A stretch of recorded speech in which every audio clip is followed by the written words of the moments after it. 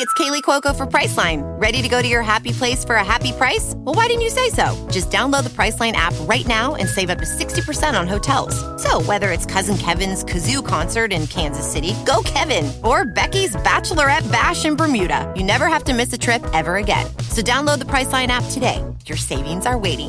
Go to your happy place for a happy price. Go to your happy price, Priceline. It is true that death awaits us all. The inescapable, undeniable part of life that lurks in the shadows, waiting for the last trickles of sand in our hourglasses to run out.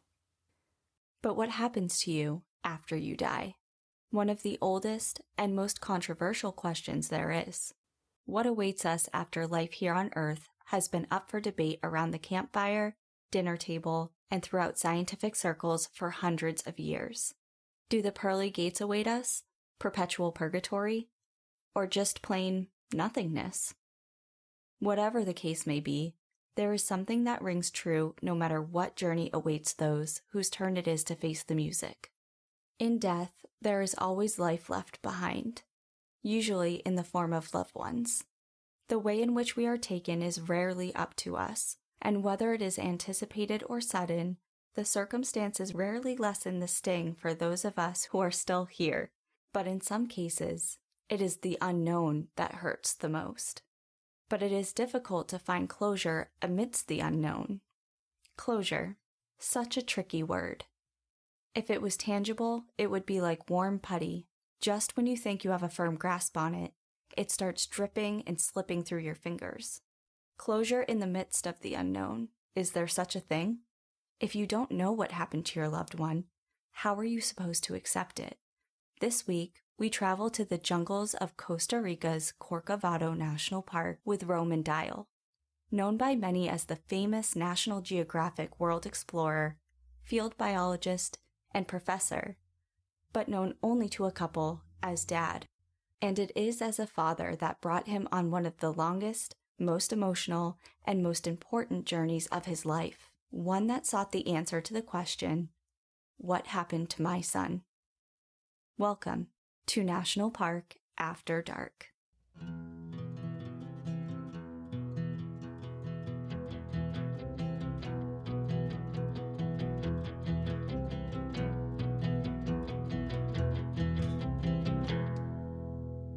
Welcome back, everyone, to National Park After Dark. I'm Danielle. And I'm Cassie. We are here for another week, another story, and we're going international again. Is it the third week in a row? Yeah, we're on kind of a kick right now where we have left the U.S. We are going all around. We'll come back to the U.S., but it's been fun. I mean, there's so many parks out there across the world, so I like traveling abroad. Travel, it's just calling me. And you know what else is calling me? Apparently, spicy hot honey. Oh my God, everyone who said that, spicy hot honey, I thought I was on like this whole life-changing thing with regular honey, and I'm like, Canada does it, and everyone in Colorado is like, no, hot honey, put it on your pizza. We've been doing it. They were sending us recommendations on like where to get it. I'm like, okay, a whole new world has opened, so probably we're just gonna have to fly into Colorado and go. I think it's check it out. Bojo's or something? Bojo's? Something like that. I saved the message so we would know which one. I'd have to look back, but... The message. We got, like, so many. And I did actually, because I felt like an imposter, because everyone's like, it's a Colorado thing. And I'm like, I lived in Colorado. And I thought of you when we got those messages. I was like, Danielle, why did you not tell me about this? You lived there for years.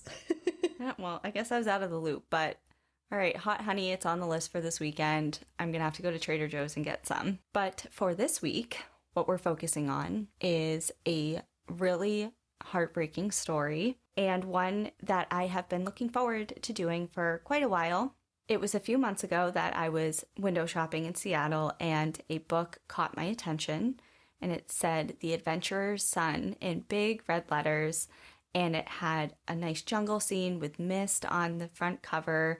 And it was right around the time when Cassie and I were just starting to get the podcast going. And lo and behold, the first book that I see with the podcast forefront on my mind is this book. I bought it, read it cover to cover in a night while I was camping, and I really kind of waited to do the episode because it is one that is pretty tough. I'm just decided to share it with you today because it also takes place somewhere that we have both been and both love and would love to go back to, and that is Costa Rica. Well, I'm really excited for this because if you read a book in one night, it's good. Oh, yeah. And also, Costa Rica I had such a dream trip there. I love it. It's so beautiful. I'm stoked. Tell me the story. I'm ready. Corcovado National Park is located on the Osa Peninsula in southwestern Costa Rica. Established in 1975, it encompasses an area of 164 square miles and is the largest park in Costa Rica. Called the most biologically intense place on Earth in terms of biodiversity by National Geographic, this park is renowned for a rich array of flora and fauna. Spider monkeys, ocelots, toucans, tapirs, jaguars, crocodiles, tamandua anteaters, sloths, golden orb spiders, fer-de-lance vipers, collared pecaries, and poison dart frogs are just a handful of the species that live inside of this park. And I just rattled off a few because 500 species of trees, 104 species of mammal, 367 species of bird, 117 species of amphibians and reptiles, and 40 species of freshwater fish is a little much to list, but that just gives you a full picture of just how biodiverse this area is. The park's dense jungle is where most of these species live, but the park also encompasses shoreline on the Pacific Ocean, and several species of whales, dolphins, sea turtles, and sharks all navigate the waters there.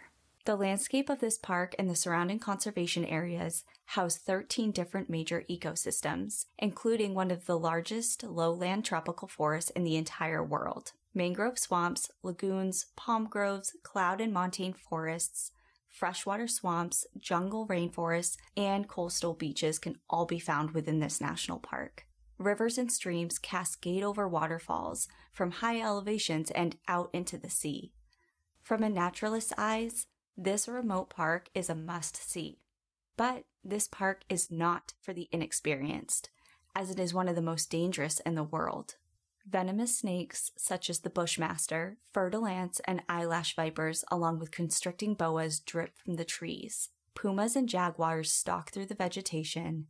Crocodiles and bull sharks swim through the estuaries, and 7-inch Brazilian wandering spiders scurry across the forest floor. 7 inches?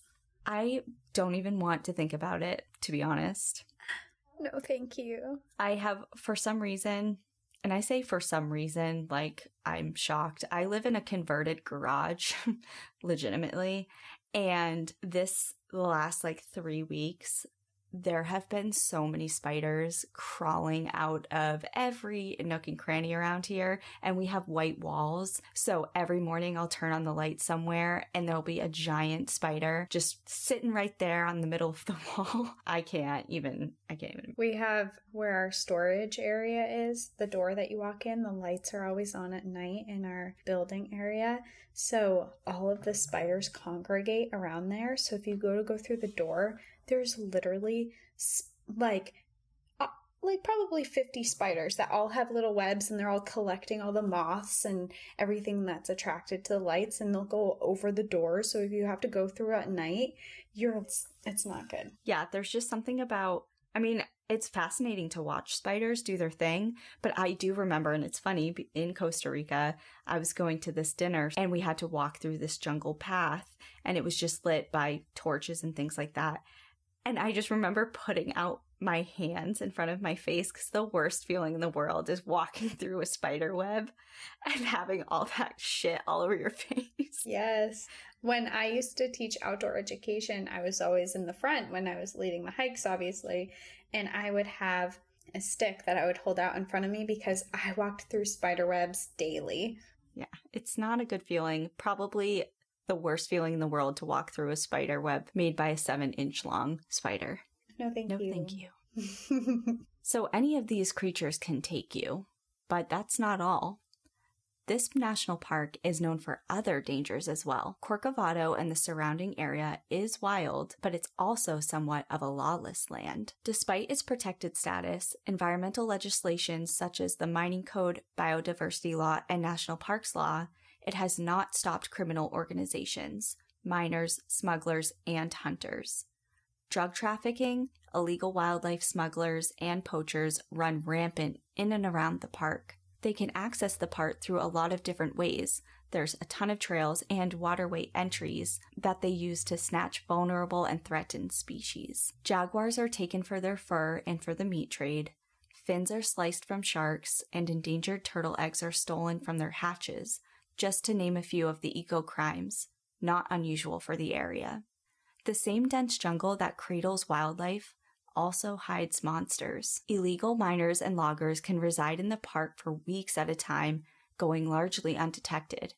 And they've even been known to submit false sightings or tips to distract park rangers from areas where they are actually committing the crimes. Ranger staff in the park is also limited, and it's a very dangerous job. Run-ins with the people involved in illegal activities can be deadly.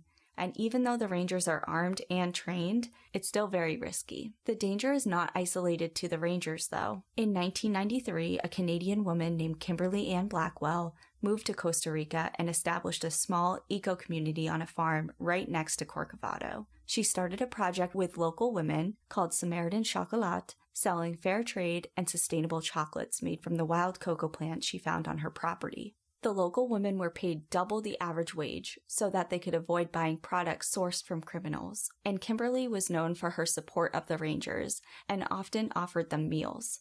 As her property was right next to the national park, she caught poachers trying to sneak in by trespassing through her land quite often. Her neighbor, a well-known jaguar hunter, and whom Blackwell threatened to report to the rangers, who seemingly supported those sneaking into the park, even shot and killed her 2 guard dogs. And she responded by allegedly running him over and breaking his leg. Good. Which, go girl. Kill your dogs? Yeah, run them over. Her stance on ethical business, fair wages, and her friendliness with the law enforcement, combined with being very vocal and denouncing the ecological and ethical effects of the environmental crimes in and around the park, was sadly her undoing. On February 2nd, 2011, park rangers coming for a visit found her dead body on the ground outside of her house. She had been shot execution style and was the 4th foreigner homicide victim in the area in just 2 years.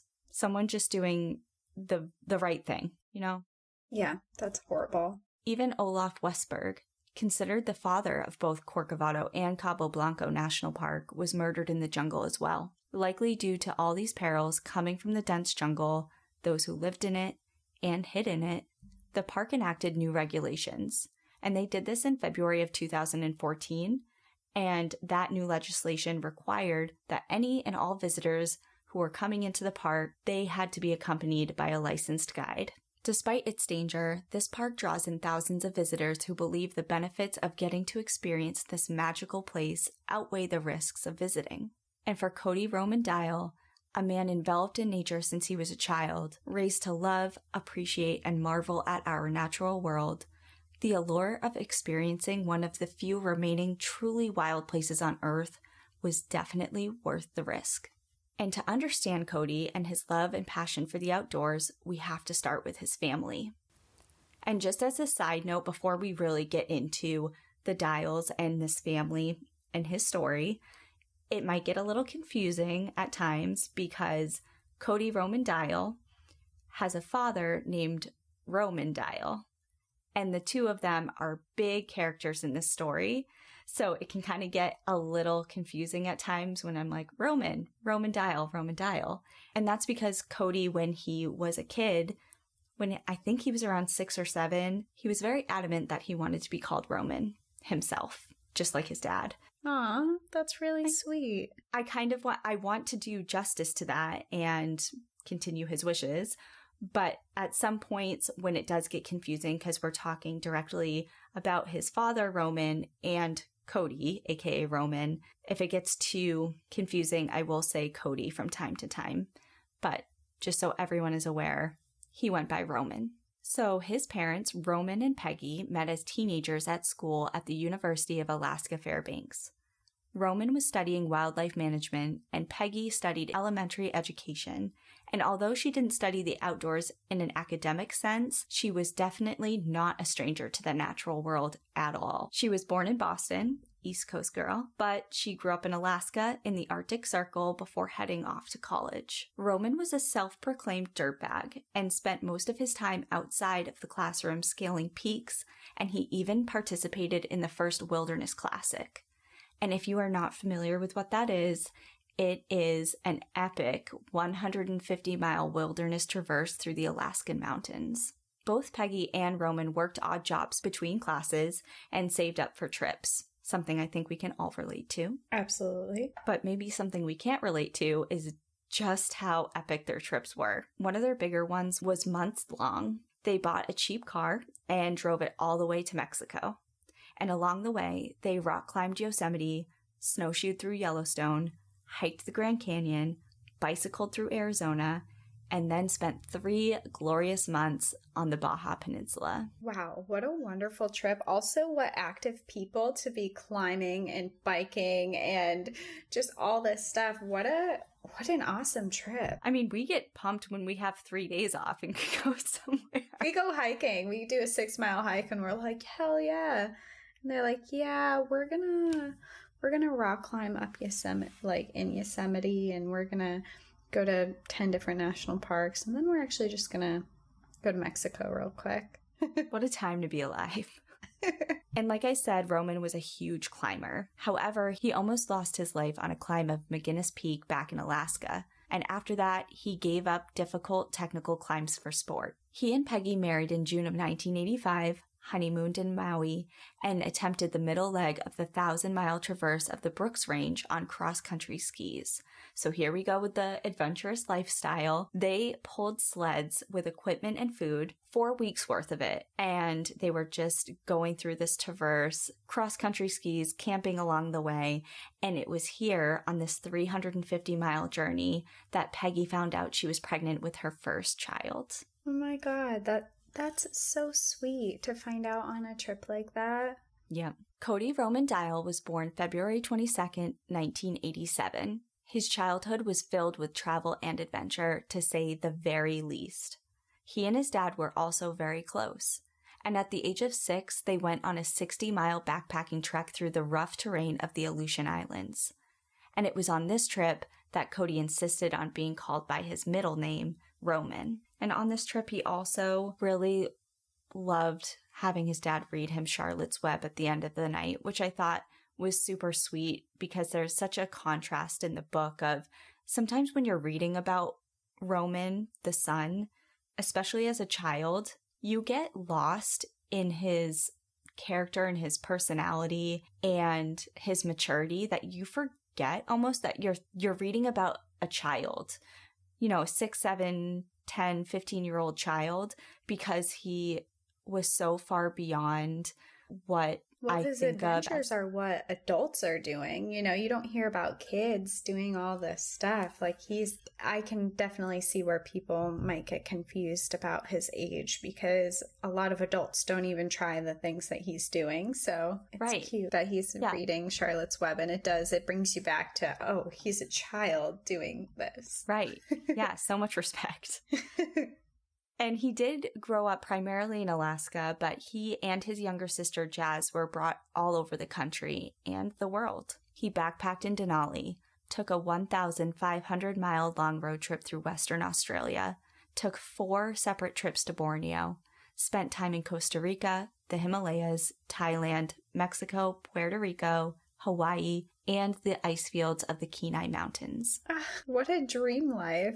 It's amazing. So this like 60-mile backpacking trek through the Aleutians when he was 6 was kind of just like a springboard for all of these other adventures. And it's just so funny because a 60-mile backpacking trek through the Aleutians is kind of a lifelong goal for many people, adults. And he's like, oh yeah, I did that when I was 6. I'm going to try something else. Yeah. Right. Well, that's like, did you just see in the news he's 5 or 6 and he just completed the Appalachian Trail with his parents? Yes, I did see that. Your parents are so cool. I know. And I don't want to have, my stance right now is I do not wish to personally have children. However, if that ever was to happen, I really hope that I am something like Roman Dial or those people who had their son just complete the Appalachian Trail. Just, you know, you're just raising an already really cool person. Right. You know? A great addition to the world. Yeah. As he got older, outside of travel, he did enjoy other things, quote unquote, normal teenage things. In middle school, he started throwing summer parties with his friends. With a little twist, he threw solstice parties. So on summer solstice, him and his friends would get together, have campfires, spend time out in the endless day of Alaska. I don't know many people who ever had a solstice party, but I wish I did. No. I wish I was this cool. My parties, I did sleepover little makeup parties or something like that where we had like that shitty glitter makeup that we'd throw on our eyelids. Like it was never a solstice party. You don't even have to tell me. I already know what the palette looks like. It's like that jelly consistency of eyeshadow. Yes. It's like, and what it never comes off. It just wipes glitter all over everything you own. Oh, it's so embarrassing. Well, Cody really loved to read. He loved books by authors like H.P. Lovecraft, Stephen King, and Mark Twain. And he read Lord of the Rings and Harry Potter as well. And he played Dungeons and Dragons with his friends and especially loved learning. He was always deeply immersed in his studies, and he particularly loved economics, biology, and ecology. And of course, his travels continued. At age 16, he immersed himself in a month-long Spanish language class, but it was in Mexico. He didn't just take Spanish in high school. Amazing. He went to Mexico and deeply immersed himself in the language and ended up becoming very proficient in it to the point that he was pretty fluent. I wouldn't expect anything less from Roman. Why would he take it in a class when he could just go to the country? That doesn't make any sense. And I'm pretty sure, I didn't write in my notes, but I'm pretty sure his grandfather bought him that class. So it's a family affair. He and his father pack rafted the Appalachians, Brooks Range, Mexico, Tasmania, Bhutan, and even the Grand Canyon of the Colorado, where they were the first paddlers permitted to pack raft its entire length. And at age 17, the two Romans participated in the Wilderness Classic together as a pair. His academic fieldwork with ice worms actually landed him several publications in scientific journals. So in short, by the age of 25, he had accomplished more than any of us will in a lifetime. But kid's gotta have a break. He's done all this stuff. He wants some time off. So after paying off student loan debt, stashing $15,000 in his bank account, and wanting a break from all his graduate studies, he did plan a trip. He wanted to travel throughout Mexico, Central America, and into South America. So in October of 2013, he broke off the relationship he had with his girlfriend at the time, although they remained friends and she even met up with him when he was in Mexico to explore some ancient Mayan ruins, casual, the norm, and she left in 2014. And when she left, Roman's dad met up with him in Mexico to go on another pack rafting trip. The pair spent 2 weeks rafting and exploring around with friends that actually joined them from back home in Alaska. When the trip drew to a close, Roman saw his dad off at the airport. He told him, as always, he would stay in touch and keep up with him and his mom with all his plans and adventures. They hugged, exchanged goodbyes, and said their I love yous. A memory that Roman's dad would hold on to forever. The first week of February, Roman climbed Orizaba, the highest peak in Mexico. He wrote to his parents frequently via email, as international phone calls were pretty pricey. Plus, on the night before his 27th birthday, his phone was actually stolen, so he didn't really have any other means to communicate other than email exchanges. And there he would write his travel plans to his dad, and this was his goal. He would travel through Latin America and on to Brazil for the World Cup in July. He would climb volcanoes in Guatemala and swim the Blue Hole in Belize. He remarked that he would then go on to Honduras, although it was known to be quite dangerous. He was going to surf in Nicaragua, visit Corcovado National Park in Costa Rica, and then head onwards towards Panama. And he went on to travel that exact route. He met friends at hostels along the way and kept in touch with his family often, keeping them up to speed with everything he was doing. He was happy to share his adventures, and he would occasionally ask his parents for advice as well. His next big adventure would be in mid-March, in the form of a 63-kilometer trek into the jungle to an undeveloped Mayan ruin in Guatemala. And 63 kilometers for us here in the States is around 40 miles, so this is no joke. This journey to El Petén would be his most dangerous yet. The area was notoriously crime-riddled, and the jungle was full of things that could sting, bite, and poison. He shared his route with his dad, detailed on a map along with his out date, April 18th. Like any father, the elder Roman did his search to see just what his son was getting into. He read a post from another traveler that kind of concerned him. That post said, "It is almost impossible to do it by yourself unless you have been trained by the Marines or are a Navy SEAL, and you have perfect knowledge of the jungle. You must be very careful. Otherwise, you can be easily lost." But Roman proved himself. His journey proved successful, despite the hundreds of crawling ticks, miles and miles of bushwhacking, running into wild pigs, pumas, and almost stepping on 6-foot-long snakes. He completed his journey and went onwards, just like he planned to do. He went to Belize and then Honduras, where he earned his advanced diver certification while swimming with whale sharks, and then made his way to Nicaragua.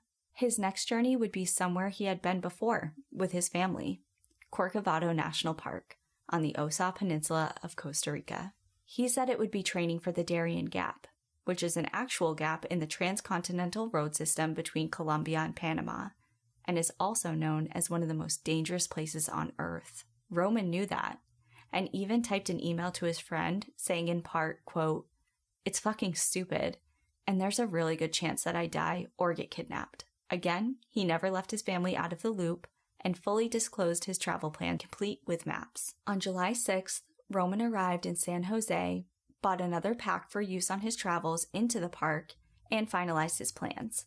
2 days later, he hopped a bus to the Osa Peninsula with his sights set on the national park, where he would embark on his final adventure. July 8th, Roman arrived in Puerto Jimenez and checked into one of the several hostels in the area, called the Corner Hostel. The next day, he used the internet at a cafe a block away from his hostel to email a friend. He said, quote, "Currently on the Osa Peninsula, on the Pacific, right next to Panama. There's a national park I'm going to try and sneak into and bushwhack around in.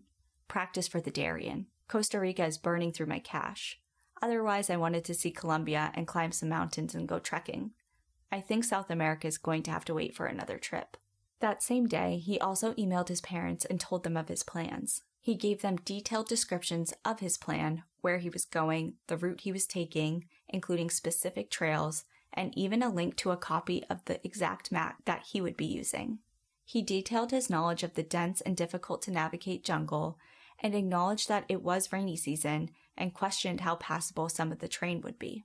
He said, "I am not sure how long it will take me, but I'm planning on doing 4 days in the jungle and a day to walk out. 5 kilometers a day is an abysmal pace, but it's hard to keep a straight line without a horizon. I'll be bounded by trail to the west and the coast everywhere else, so it should be difficult to get lost forever." After his emails were sent, he withdrew about $95 US from his bank account. He bought 5 days worth of food, and after cooking his dinner in the hostel kitchen, went through his gear for his upcoming trip. He had several bags with him, a yellow duffel bag, which he stored his guidebook, beach supplies, and spare clothing, another larger pack where he stored his tent, warm clothes, and extra gear, and a third pack, the one he would be taking with him into the national park. He filled that one with gear he'd need for this particular trek, including a machete, mosquito net, tarp, compass, and map. The following morning, he paid for his previous 2-night stay at the hostel and then handed the clerk an extra $10 to reserve a bed for the night he got back. He left his yellow duffel bag and a large pack in storage. He grabbed transport to Dos Brazos, a small village right on the edge of Corcovado National Park, likely sensing that familiar feeling of excitement for a new adventure, and he stepped into the jungle. While Roman was stepping into the jungle, his dad was in Alaska on his own adventures. In between daily chores, he managed to do a few day trips and pack rafting trips with friends in the Talkeetna Mountains. Anxious to hear from his son, he came home on July 14th to scan his emails. Nothing from Roman yet. With no word yet, him and Peg decided on a drive to the Kenai Peninsula for a short fishing trip to stock up their freezers. While they were there, they spoke about Roman and wondered how he was doing, how his trip was going. It had been 6 months since they'd last seen each other, and they missed him. But more pressingly, they were anxious to hear from him. On July 18th, the day they returned from their fishing trip, still nothing. But again, no alarm bells quite yet. Their son was definitely far from inexperienced, and this was far from his first trip. They trusted him and his abilities. But by July 21st, 12 days after his last email, that began to change. "Let me know when you get out," his dad wrote as a direct response to their email thread about the maps.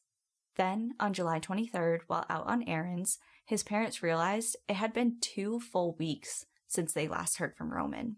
This is the longest they had ever gone without contact, and a sinking feeling started to wash over them. Instead of scrolling their email through their phones, they decided to go home and sit down at the computer to really dissect all of the emails. Was there something that they missed? Spin your passion into a business with Shopify and break sales records with the world's best converting checkout. Let's hear that one more time. The world's best converting checkout. Shopify's legendary checkout makes it easier for customers to shop on your website, across social media, and everywhere in between. Now that's music to your ears. Any way you spin it, you can be a smash hit with Shopify. Start your $1 a month trial today at shopify.com/records. Without the ones like you, who work tirelessly to keep things running, everything would suddenly stop. Hospitals, factories, schools, and power plants, they all depend on you. No matter the weather, emergency, or time of day, you're the ones who get it done. At Grainger, we're here for you with professional-grade industrial supplies. Count on real-time product availability and fast delivery. Call, click Grainger.com, or just stop by. Grainger, for the ones who get it done. Yes, there was. On July 9th, the day Roman had sent emails about his plans and a link to the maps, they had missed a crucial calculation. His out date. 4 days in the jungle and a day to walk out, Roman had written. That would have put his out date at or around July 14th, 10 days ago. Feeling their world crumbling underneath them, they sprang into action. Unlike his son, Roman was not fluent in Spanish, which made his desire for immediate and direct communication extremely difficult. They emailed the OSA Corcovado tours, describing the situation in detail.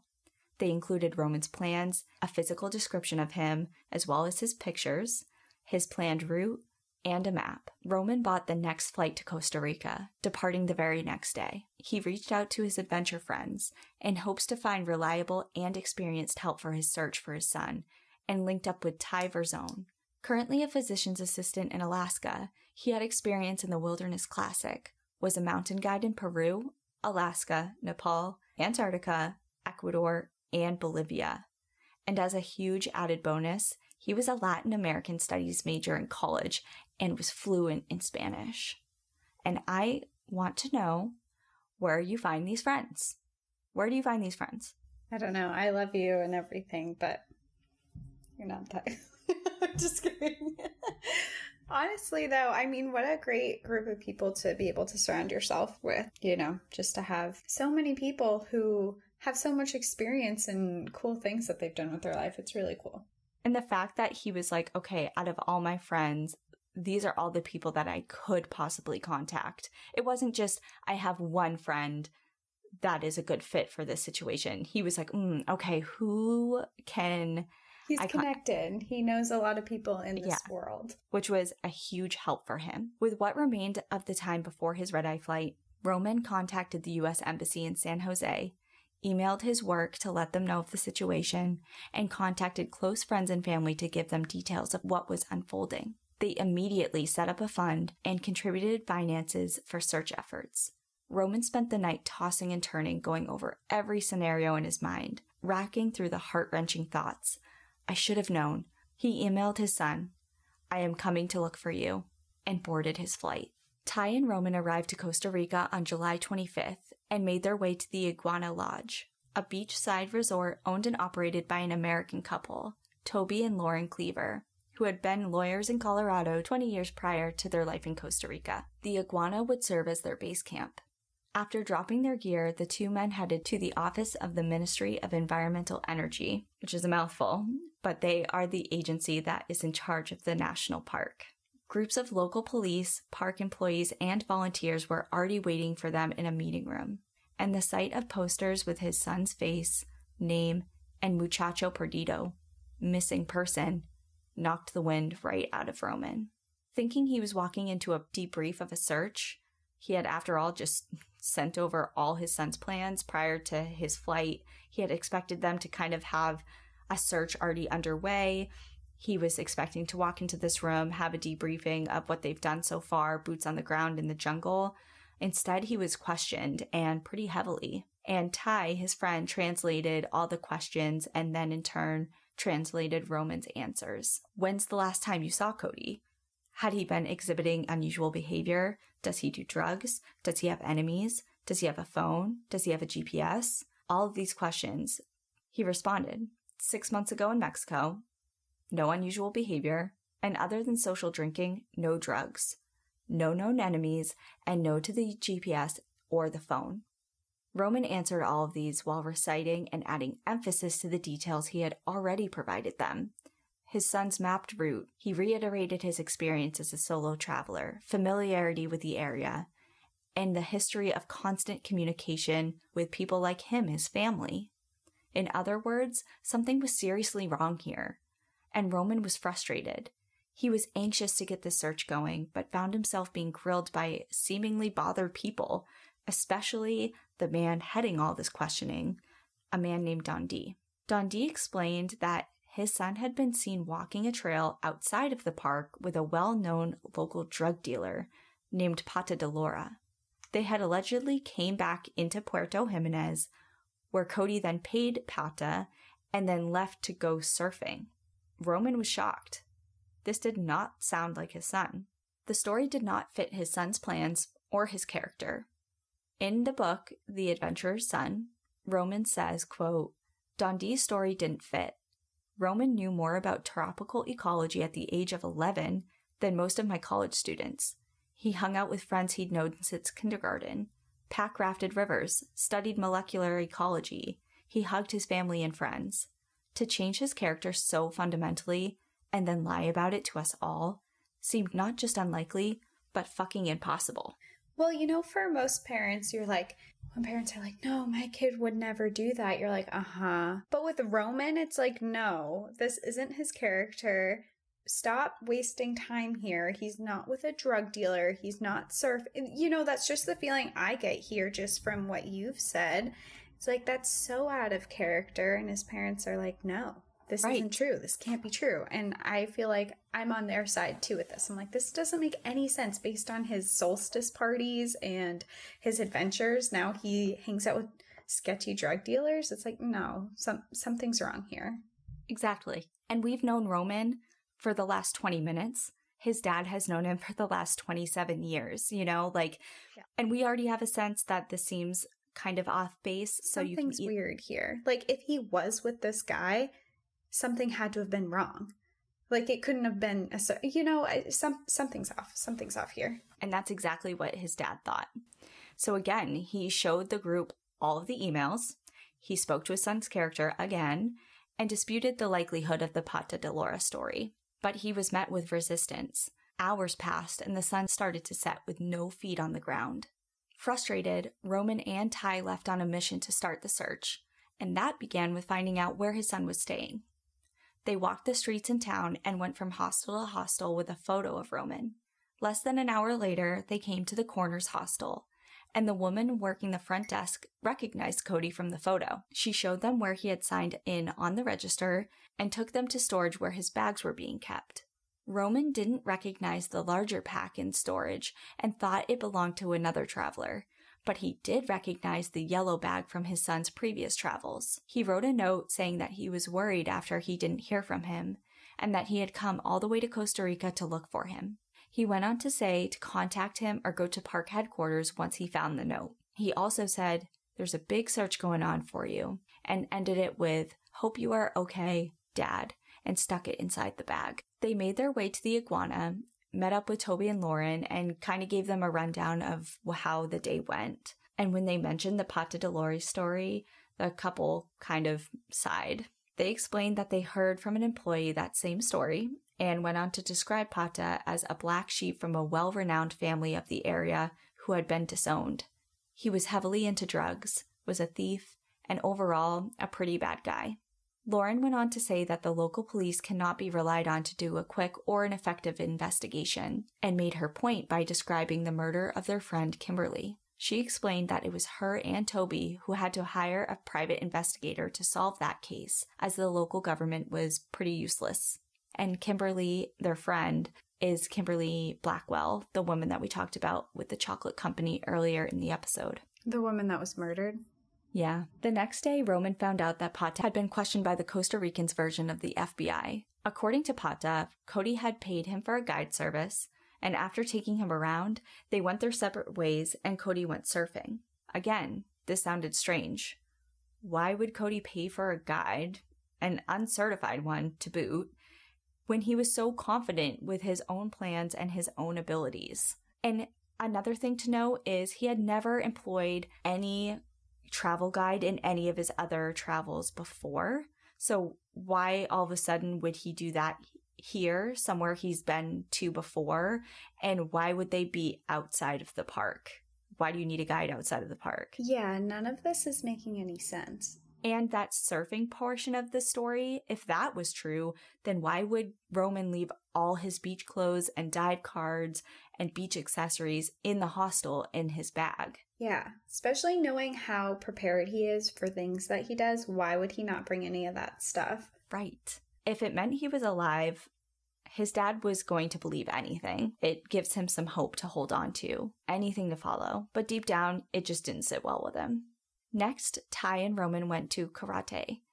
And I have no idea if I am saying that right. However, that is just how it looks to me. So we are going to say that. And it is a popular jump-off point for day hikes in the national park. And he met up with a ranger there who said he had seen Pata and a quote-unquote gringo. But after being shown Cody's picture, the ranger said that it was unlikely that it was actually Cody that Pata was with. Roman and Ty walked up and down that town strip, questioning every local and every tourist they saw. Despite the Pata story, whether it was true or not, this is the place where Roman had intended to end his hike, and it deserved a thorough sweep. They received every type of answer from everyone there. From "No, I haven't seen him," to "Yes, I saw him with Pata," to "No, I saw Pata and a gringo, but it's not the gringo that you are looking for." Back and forth, up and down, peaks and valleys, these emotions were difficult, but they had to get to the bottom of what was going on with these stories. The Osa was a very dangerous place.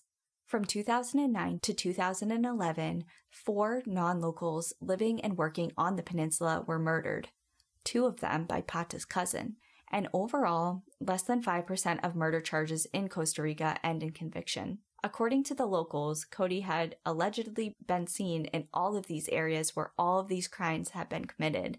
Was Cody tangled up in trouble? Another twist came when the lady at the hostel changed her story and said that Cody had left, came back, and then left again. According to this new story, that would mean that Cody had been there only 4 days ago, and Roman was relieved. Sightings were coming from everywhere and everyone around the peninsula. Even though this behavior still seemed very weird to Roman, if he was being seen by people, but for whatever reason wasn't responding to friends or family, or acknowledging the missing persons poster with his face on them, whatever the reason may have been for that, you'll accept it, especially if you're desperate to believe that your loved one is alive. You'll accept that they are, for whatever reason, just ignoring you instead of, the worst alternative.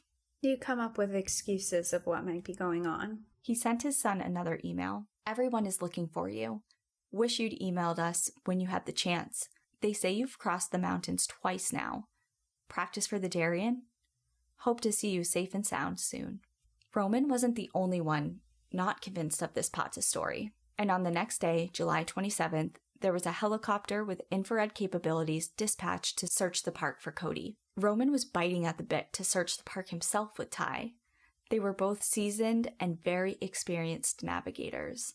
Ty sympathized with his friend, but reminded him that they had to work with and establish credibility with the Park Service, as they were trying to avoid another potential problem with two men wandering around the jungle themselves. The Park Service was reluctant to allow Roman, despite his expertise, to enter the park to search for his son. Roman had not only been a part of, but actually had organized search and rescues before. But here in Costa Rica, it was a different story. Officials viewed him as desperate, unstable, and distraught, whose emotions could easily cause a deadly mistake. At one point, they even threatened to arrest him if they learned that he went into the park to search on his own. Roman was going crazy. He felt helpless and useless during the most important time of his life. All he could do was keep his ears open and question everyone and everything. There were so many stories coming in, most of which didn't make any sense. They either didn't match up with his son's personality, MO, schedule, or description, until on July 30th. A local gold miner named Jenkins Rodriguez stepped forward. He told Roman that he saw the missing man everyone was looking for. We saw him in the mountains on a trail near a small creek called Zeladon about 15 to 17 days ago. He stuck out because we had never seen gringos or foreigners there. He told us he was in the forest for 2 days. He said his name was Roman, he was from Alaska, and he was a biologist. Roman felt his heart race. Now this sounded like his son. This sentiment was solidified as Jenkins continued. He said that they had a friendly conversation in the jungle, which started in Spanish, then switched over to English. Roman had told them where he had hiked and camped, and where he was headed. Jenkins even described all the gear that Roman had with him, which all matched the gear that he had brought, from his jet boil stove, sleeping pad, and maps. With this new information, new hope, and direction to head, nothing, not even threats of arrest in a foreign country, was going to stop Roman from entering the park now. Well, there's finally a real sighting. Everything else, he's been like, does this make sense? I'm going to follow it because you're saying it. And now he's like, wait, this is real. You know, like you can't stop a parent once they're trying to save their kid. Especially when he was so experienced. Like, this is his forte.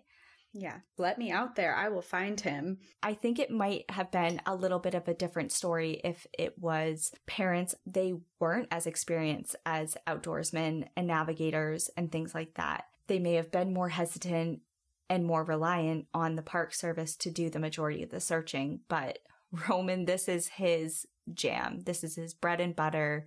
He wants to get out there. And he had what he needed now, a lead with real weight to it. But he needed a guide. Park officials had banned him from the park, so he had to get creative. Jenkins offered to bring him to the spot in the park where he had run into his son. So Jenkins, Roman, Ty, and another man named Vargas met up the next morning. And Vargas was a pretty interesting addition to this group. He was a suspect in Kimberly Blackwell's murder. He was a poacher and a well-known palm oil farmer in the area. So despite his rough background, he knew that these mountains like the back of his hand, and he would be a valuable addition to this group. The locals led Roman and Ty through the dense jungle, through streams and waterfalls, slick rock walls, flats, and canyons. After an hour, they reached the park boundary and kind of hesitated. There would be repercussions and stiff penalties if they continued. Remember that there was that new requirement that you needed an official guide to enter the park. And Roman offered to go on alone. He didn't want to get anybody else in trouble. He thanked them for bringing him this far, and he knew based on Jenkins' description where to head from there. But all of the men sympathized with him and continued on with him. They pushed on through soaring temperatures and 99% humidity, slashing through the vegetation with machetes, careful to avoid the venomous eyelash vipers, who actually hang with prehensile tails off of the vegetation and trees, and they're kind of just like dripping there. And they're called eyelash vipers because they're right at your eye level. Oh, no, thank you. Spooky. They made it to the spot where the miners had seen Roman, and his father cupped his hands and shouted, "Roman! Roman!" over and over, with no response. With no physical clues and no responses to his cries into the jungle, They reluctantly turned back to the car, empty-handed. That afternoon, after changing and washing up, Roman and Ty met for a meeting with everyone involved in the search effort, which was now on its 7th day. The debriefing revealed that many different groups had performed several large searches throughout the park, but there were a lot of challenges. Any rain would wash away any tracks, making it appear that no one had been in the area at all, despite knowing several hundred people were crisscrossing the same exact spots. Fallen trees, overflowing streams, thick brush, and tree canopies made GPS signals impossible to follow, and the tangled vegetation made following a clear compass direction extremely difficult. The next 3 days of searching revealed nothing, and the search was officially called off. The Park Service would continue to keep a lookout for Cody, but no active search and rescue teams would be organized or dispatched. Again, the park threatened Roman with arrest if he was to disobey the orders of entering the park, and again, Roman ignored them. He went back to the Zeladon with his small misfit group to search. Roman called his son's name until his voice went hoarse, slashed through the brush hoping that at every turn he would stumble across a clue, any clue, that his son had been there.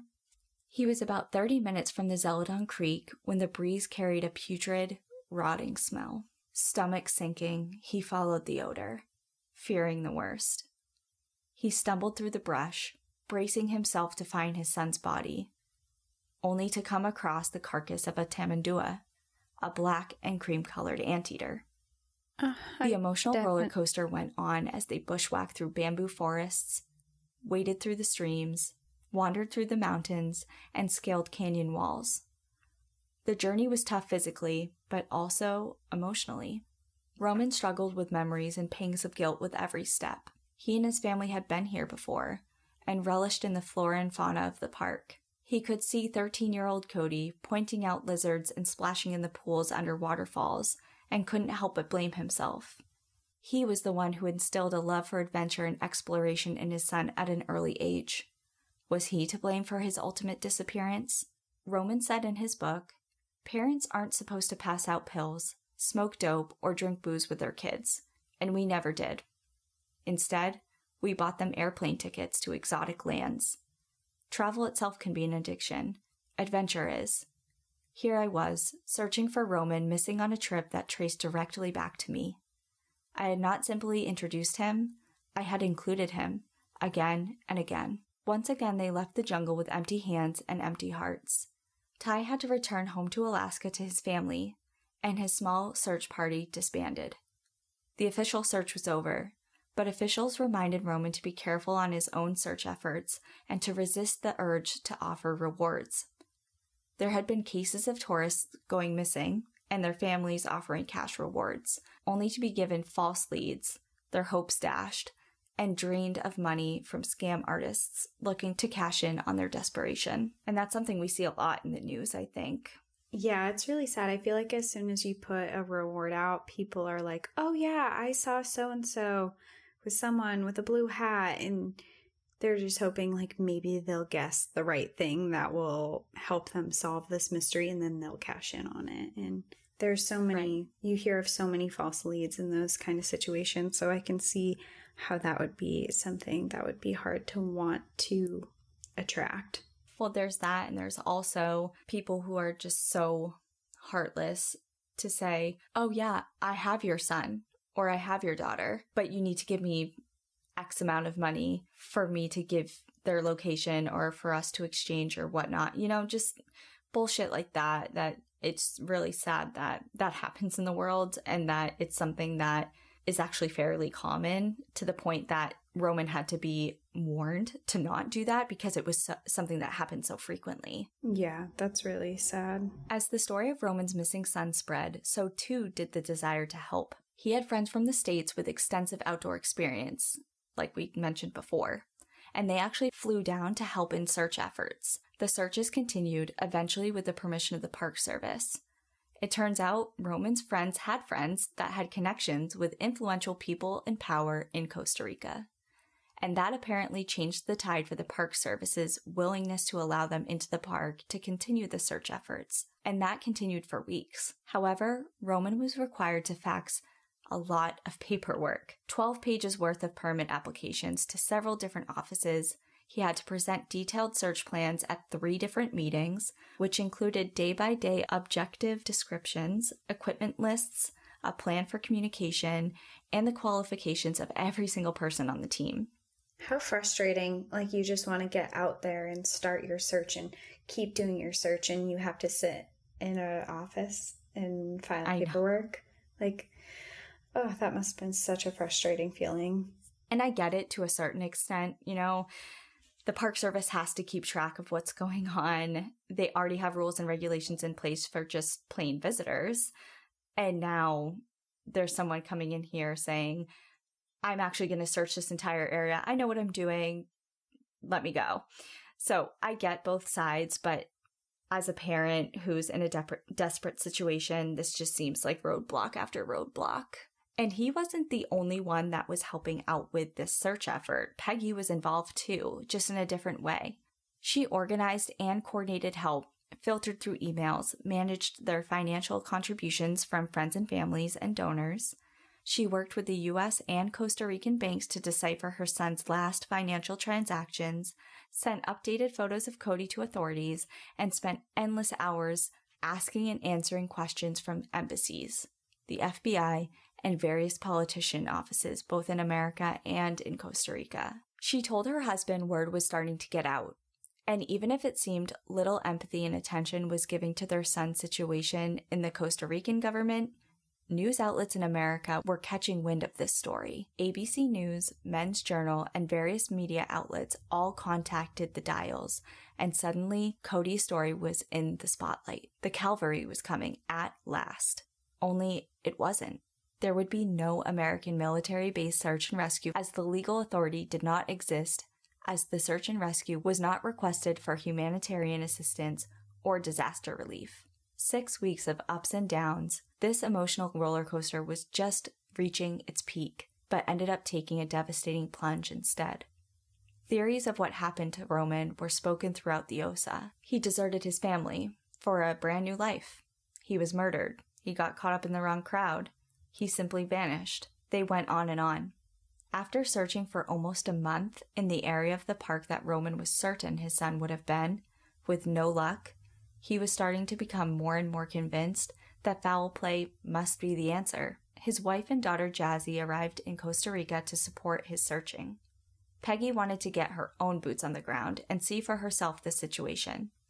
She was not ready to accept that foul play was the answer without searching herself. They entered Corcovado as a family and began another search. They printed out photos of the gear that Roman would have been using on his trek and advertised a reward for them, and they hung those posters all over the Osa Peninsula, all the while searching clotheslines and people's outfits for any sign of their son's clothing or equipment. Jazzy left to return back to Alaska, but Peggy stayed. It had been 2 months since they last heard from their son.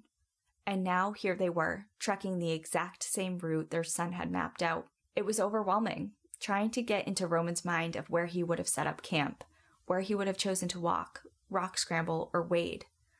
Massive storms raged throughout their trip. Downpours drenched them, and trees crashed around their camp as the wind whipped through the forest. After weeks, the foul play theory came to the forefront of everyone's minds, including Peggy's. Okay, she said. Let's talk to a private investigator. When you drive a vehicle so reliable it's backed by a 10-year, 100,000-mile limited warranty, you stop thinking about what you can't do and start doing what you never thought possible. Visit your local Kia dealer today to see what you're capable of in a vehicle that inspires confidence around every corner. Kia, movement that inspires. Call 800-333-4KIA for details. Always drive safely. Limited inventory available. Warranties include 10-year 100,000-mile powertrain and 5-year 60,000-mile basic. Warranties are limited. See retailer for details. They were put in touch with the private investigator who solved the case of Kimberly Blackwell. He and his team interviewed hundreds of people, including Pata de Laura, and pried incessantly with hard-hitting questions. A canine investigative team was brought in, and the dog led them to a small tunnel where bones of a minor were found. Whether Cody had crossed into Panama, was kidnapped, or murdered, it seemed apparent that he just was not here. So in mid-September, running out of options, Peggy and Roman left Costa Rica and returned home to Alaska. Trying to live a semblance of a normal life was pretty awkward. Watching Netflix, going out with friends, and trying to get back to work all felt so wrong. In December, Roman and Peggy returned to Costa Rica. They searched more, upped the reward for the missing gear, and traveled to the Costa Rican and Panamanian border, all without success. It has now been 6 months after their son had disappeared, and they knew the odds of him being alive were near zero, but they couldn't give up. Psychics contacted them, offering their visions that Roman was alive somewhere, and that combined with reading stories of remarkable survival tales despite hefty odds only fueled the little hope that they had left. And another weird twist to this story, TV producers had been reaching out to the Dials, and the Dials had been ignoring them to this point. It seemed as if every publication or story about their son's disappearance was either sensationalized, exploitative, or flawed in some way, and they were pretty upset about that because it made an already deep, fresh wound sting even more. Jeff Dunsavage, the founder of the Missing Americans Project, one that maintains an online presence with updates of missing Americans in foreign countries, connected with Peggy. And he said that publicity in the media is at times what moves governments into action. In other words, get a TV show, get the government to help. After discussions with producers, making sure that this would not be a reality show, the docuseries Missing Dial, set to be aired on the National Geographic Channel, was a go. Although hesitant about the project, the Dials thought that the publicity, easier access getting permits, and assistance from trained personnel was worth it if it meant making headway for their son. Criminal investigators, Air Force, and DEA veterans all joined in as well. Soon after the contract was signed, the embassy notified the Dials that they had one of Cody's backpacks. In it were many of the items that they had posted on reward posters. Roman had no idea that this pack belonged to his son, and kicked himself for not looking further into it, especially as he reflected back on a photo that he took. It was back in the hostel. He took a photo of the original yellow duffel bag that he saw Cody had in storage, the one that he wrote that note in and stuck it into that bag. This bag he recognized. Cody had had that in previous travels, and his dad had seen it before. But what he had not seen before was the other, bigger bag, and that bag was actually in the photo of the yellow duffel bag. Its strap was in the corner of the frame. The embassy had received this bag months prior from the new owners of the hostel, but hadn't told the Dials until the final day of the maximum 60-day holding period. Whether it was the running out of the 60-day holding period or the news that the Dials now had a television series going on for this search effort, no matter what, this was kind of a good sign. Publicity and pressure from the media was important, but it did come at a price.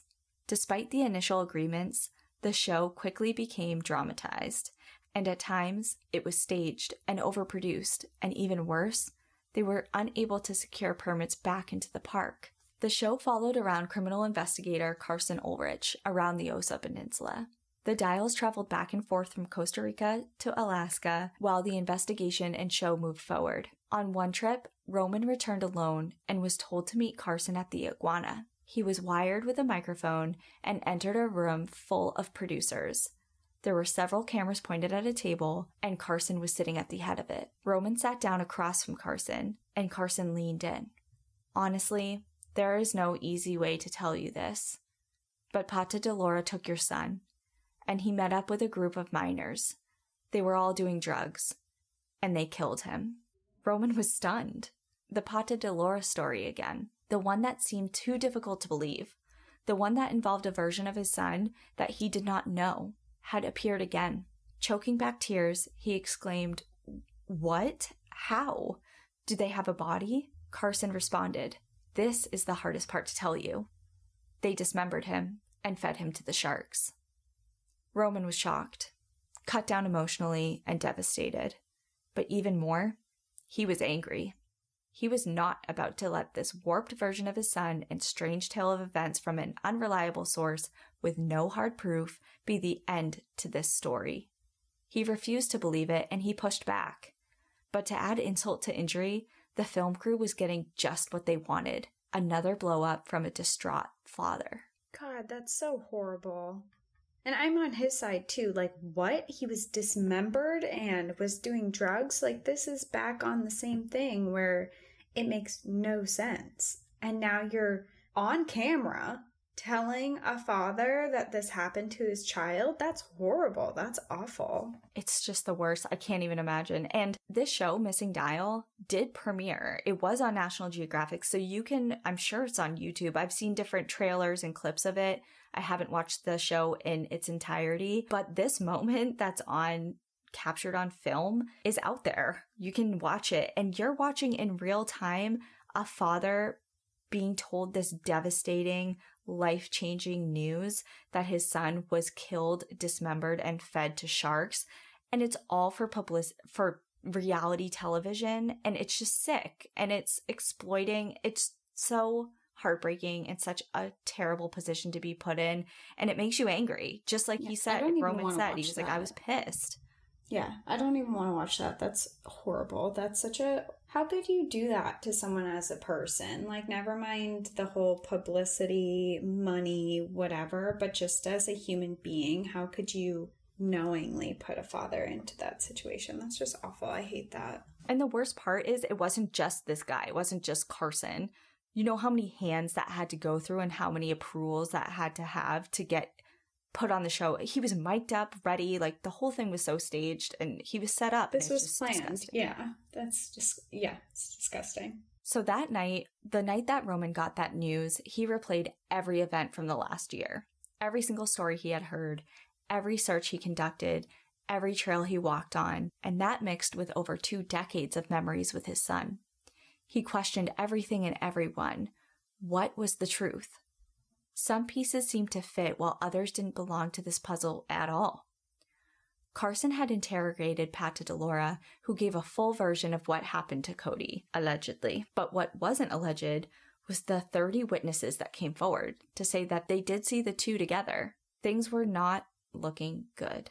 Peggy emailed her husband her own thoughts of what was unfolding. She said, "We know our boy. He would never be so stupid. Don't let anyone try and sway you to join their uninformed opinion." Such a united force, you know, and that's just such a partnership to be in. It's like you're trying to stay strong. This is months and months in. You're starting to question everything, and your partner is like, no, we know what's going on. We know our son better than anyone, and this just doesn't feel right. Don't give in. Don't give up yet.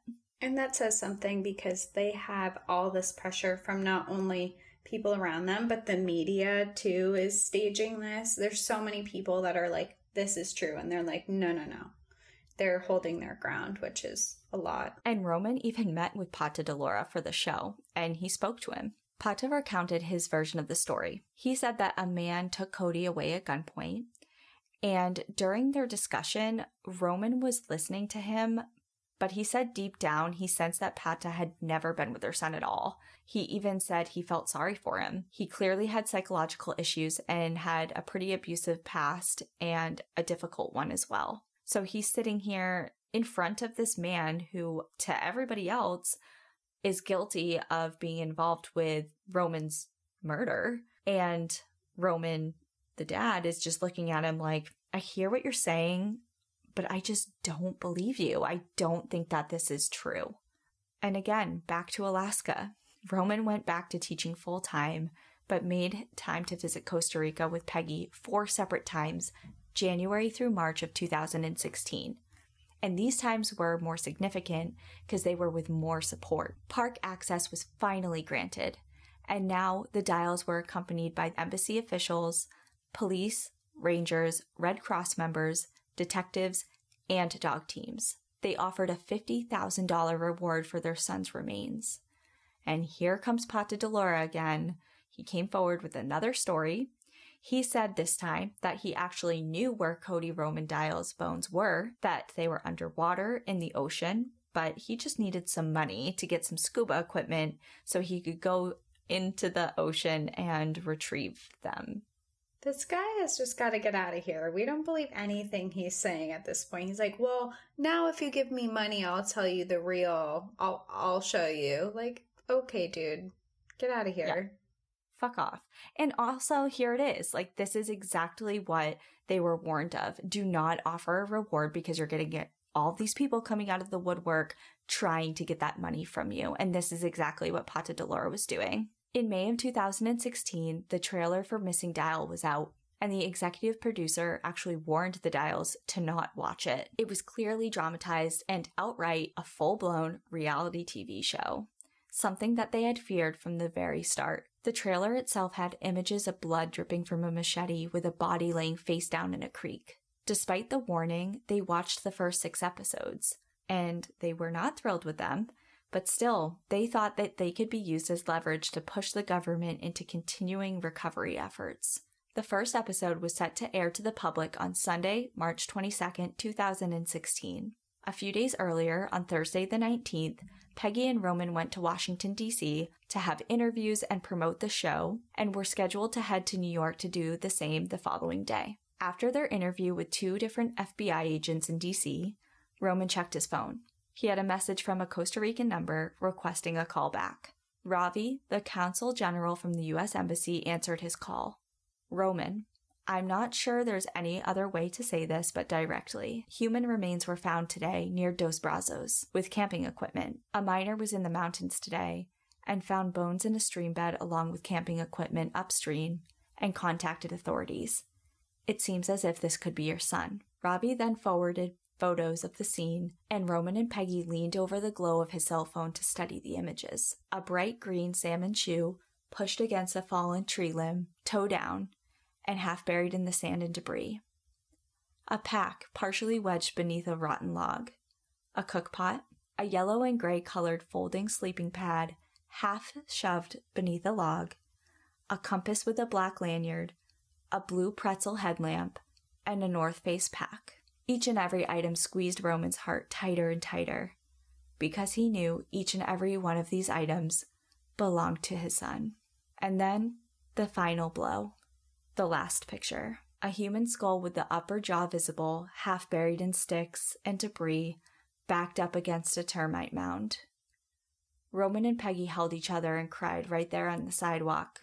The GPS coordinate location of the remains were forwarded to them, and Roman plugged them in. The location was half a mile past the Zeladon, upstream in a canyon which Roman had passed many, many times in his search. He was so close. How did he miss him? That's so hard. Roman arrived again in Costa Rica a day prior to his wife. The discovery site was on a small creek named El Doctor, named after a doctor killed many years ago there in an airplane crash. The spot is known for high winds that frequently knock down trees. Roman made his way to the site with rangers and members of the TV show, which ironically was set to air that day. A forensic team was already set up, and yellow crime scene tape cornered off areas of the jungle. A forensic anthropologist named Georgina toured Roman through the area. He tried hard to keep it together while seeing Roman's belongings. Some of the items he had given to his son as gifts, but he lost it altogether when he saw what was left of his son, bones and clear plastic bags. After he composed himself, Georgina explained that they found many bones already, which had been washed downstream along with some equipment and trapped behind logs. His pelvis was still in his shorts, and one of his femurs was under a log. Some of his bones were still in one of his green shoes, but the other shoe was empty, meaning that he had on at least one shoe when he died. Years of flooding and activity in the stream scattered most of his campsite and his remains, but they all thankfully were relatively still close by. As Roman looked around the site, he realized just how close he had been to the ridge above the canyon where his son had made his final camp. He had searched less than 200 yards away at least 6 different times. He had been so close. Peggy arrived the next day, and together they went through what the detectives had collected, all that remained of their son and what he had left behind. They also trekked to Roman's campsite and made their way along through the dirt, debris, and fallen trees themselves. Knowing full well that the investigators have already came and cleared the area, they just couldn't help but look for themselves. and it's there that they discussed what could have happened to their son. With all of the evidence coming together, it seemed as if what likely happened to Cody Roman Dial was this. He had entered Corcovado National Park on foot, alone, and camped for a couple of days. Then, on July 10th or 11th, he had run into Jenkins and his friends. After their conversation, and they left, Roman finished his breakfast and proceeded to follow the trail that Jenkins and the miners had taken. He bypassed the canyon, made his way through a series of waterfalls upstream, and then set up his final camp. But how did he die? Murder? Seemed unlikely. Why go through all the trouble of disposing him in this very difficult-to-access location? Also, none of the bones showed any signs of trauma. No bullet wounds, no notches from a machete or a knife, no indication of dismemberment. Plus, everything looked pretty naturally deposited, not buried by a criminal. His pack also still contained his wallet, passport, and cash. Why would valuables be left behind if someone murdered him? Like, what's the motive, you know? Yeah. I mean, this is kind of sounding a little bit better than what we've been it's not a good situation, but we've been hearing he's been killed by this drug dealer and dismembered and thrown into the ocean and all this stuff. And now it's kind of sounding like it wasn't foul play at all. Exactly. And I think that was probably a little bit of a, for lack of a better word, a relief to his family, a more of a natural death versus a death that came A, at the hands of somebody else, but B, in a way that did not match up with who they knew for so many years, you know? Exactly. And it's also unlikely that he died of starvation because his pack still had some food in it. And that leaves the natural causes. His camp stove was found with dents in it. The burner was snapped from the canister, and the threads of the burner itself were pinched inwards. It appeared as if something large had hit it with extreme force, like a falling tree. Parts of his body were found under logs, but it was difficult to determine if that happened as a cause of death or happened to him after he died post-mortem. He did also have only one shoe on with bones in it. Maybe he was bitten by a fertile ants, a snake that was found in the camp area, which is actually pretty significant. These vipers are known to stay close to a home location. They don't travel great distances and are the cause of more human deaths than any other American reptile. On average, they inject 105 milligrams of venom per bite. A lethal dose for a human is only 50. Was Roman bit? Did he sit down to take his shoe off to examine the wound and then died, later to have a tree fall over his remains? And that remains to this day a question that only Cody knows the answer to. But for the Dials, they take solace in knowing that an accident claimed the life of their son, not another human. By August, dental records came back as a match for Cody. And in October, DNA taken from the tibia served as the final piece of evidence. The remains found in the jungle belonged to Cody, something that the Dials knew to be true the second they saw the photos of the camp almost 6 months prior. In November of 2016, the Dial family flew to Costa Rica once again, paid the miner who discovered Cody, and visited with Jenkins, likely the last person that saw Roman alive. They had elected to have him cremated, but wanted to see him one last time before that was done. They stood in the funeral home with his remains on a table, in those final moments, touching what was physically left of their son. Back in Alaska, a memorial was held for Roman on the winter solstice on December 21st, 2016. Just like those parties that he had thrown in the summer solstices with his friends as he was growing up, they would share stories around the fire, and it was a fitting way to reflect back on Roman's life. Friends and family members took their turn recounting the years of memories that they shared with him. His obituary summed up many of his grand adventures, difficult to include in a single paragraph, but in part it read, "He told great stories, less about him than about those around him. He had a habit of scratching his head with both hands, of thinking before speaking. After graduating College of William and Mary in Virginia with a degree in biology in 2009, he moved back to Anchorage, Alaska, took a year off, then entered a graduate program at Alaska Pacific University. Living in Anchorage, he commuted by mountain bike year-round for well over a decade and pioneered whitewater pack rafting. He once raced across the Talkeetna Mountains in the Wilderness Classic. He worked for 10 years at the USGS Molecular Ecology Lab.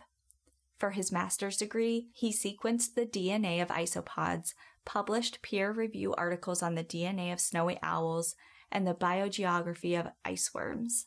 He did field work too, catching shrews and voles in the gates of the Arctic. In lieu of flowers, his family elected to honor him by giving the option for friends and family to contribute an eco-friendly memorial tree, which would be planted in a forest with the greatest need at the best suitable time by a team of certified arborists.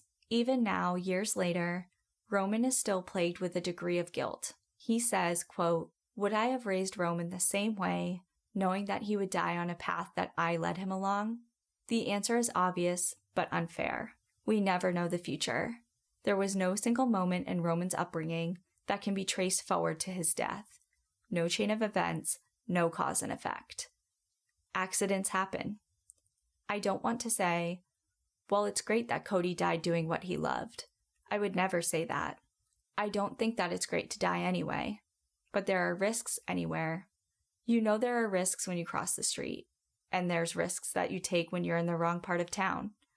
And I guess that we all have to die. And you know, if you're going to die a natural death, his was about as natural as it gets." And that is the story of the extraordinary life and tragic death of Cody Roman Dial. Wow. Ooh.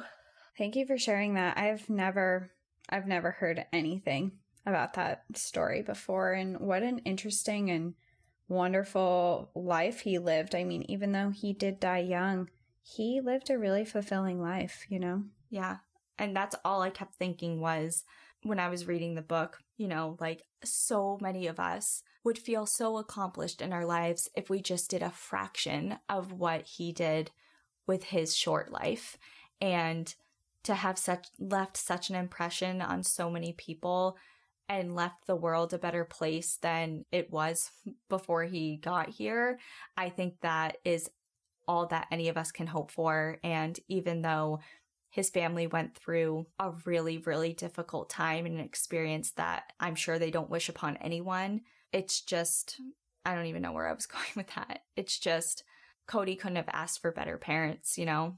Absolutely. They, raised him to do all these beautiful, amazing things. And then at the end of it, they really came through in searching for him and doing whatever they can, despite what anyone else and everyone else was saying. They knew him and they worked really hard to find him and did. And the other thing that I was thinking about is how fortunate they were to be able to make as many trips as they did to Costa Rica. Alaska to Costa Rica, I think that Roman, the dad, said he made over 20 separate trips back and forth from Alaska to Costa Rica. And I know so many people, probably my family included, that despite the desire to be in Costa Rica full time or wherever your loved one is missing, financially and logistically, you just can't make that happen. So for them, I think that they were in a position that allowed them to do that, which was probably a big relief. And I didn't watch that full show, and I don't think that I will, just based off of their experience with it, you know, coming from the Dial's point of view. But if you are interested in just seeing what it was kind of like, the trailer is online. You can find it anywhere.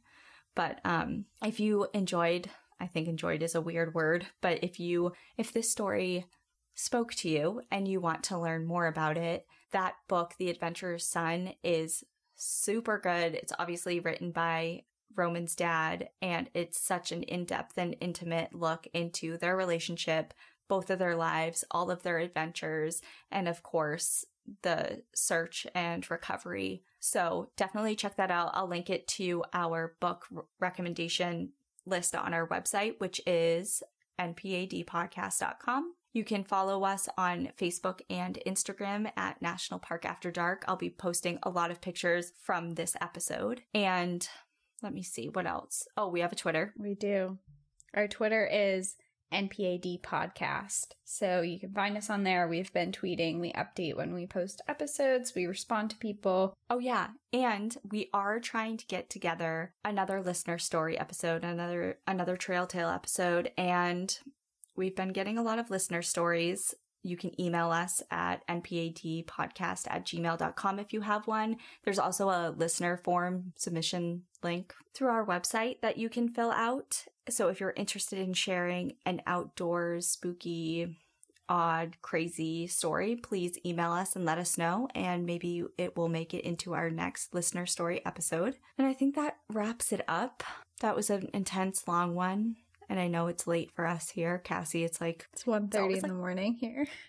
It's always so late. Okay. We just do this after work, and it's just, sometimes it's late nights for us. But as always, thank you so much for listening. We really appreciate it. We will see you next week.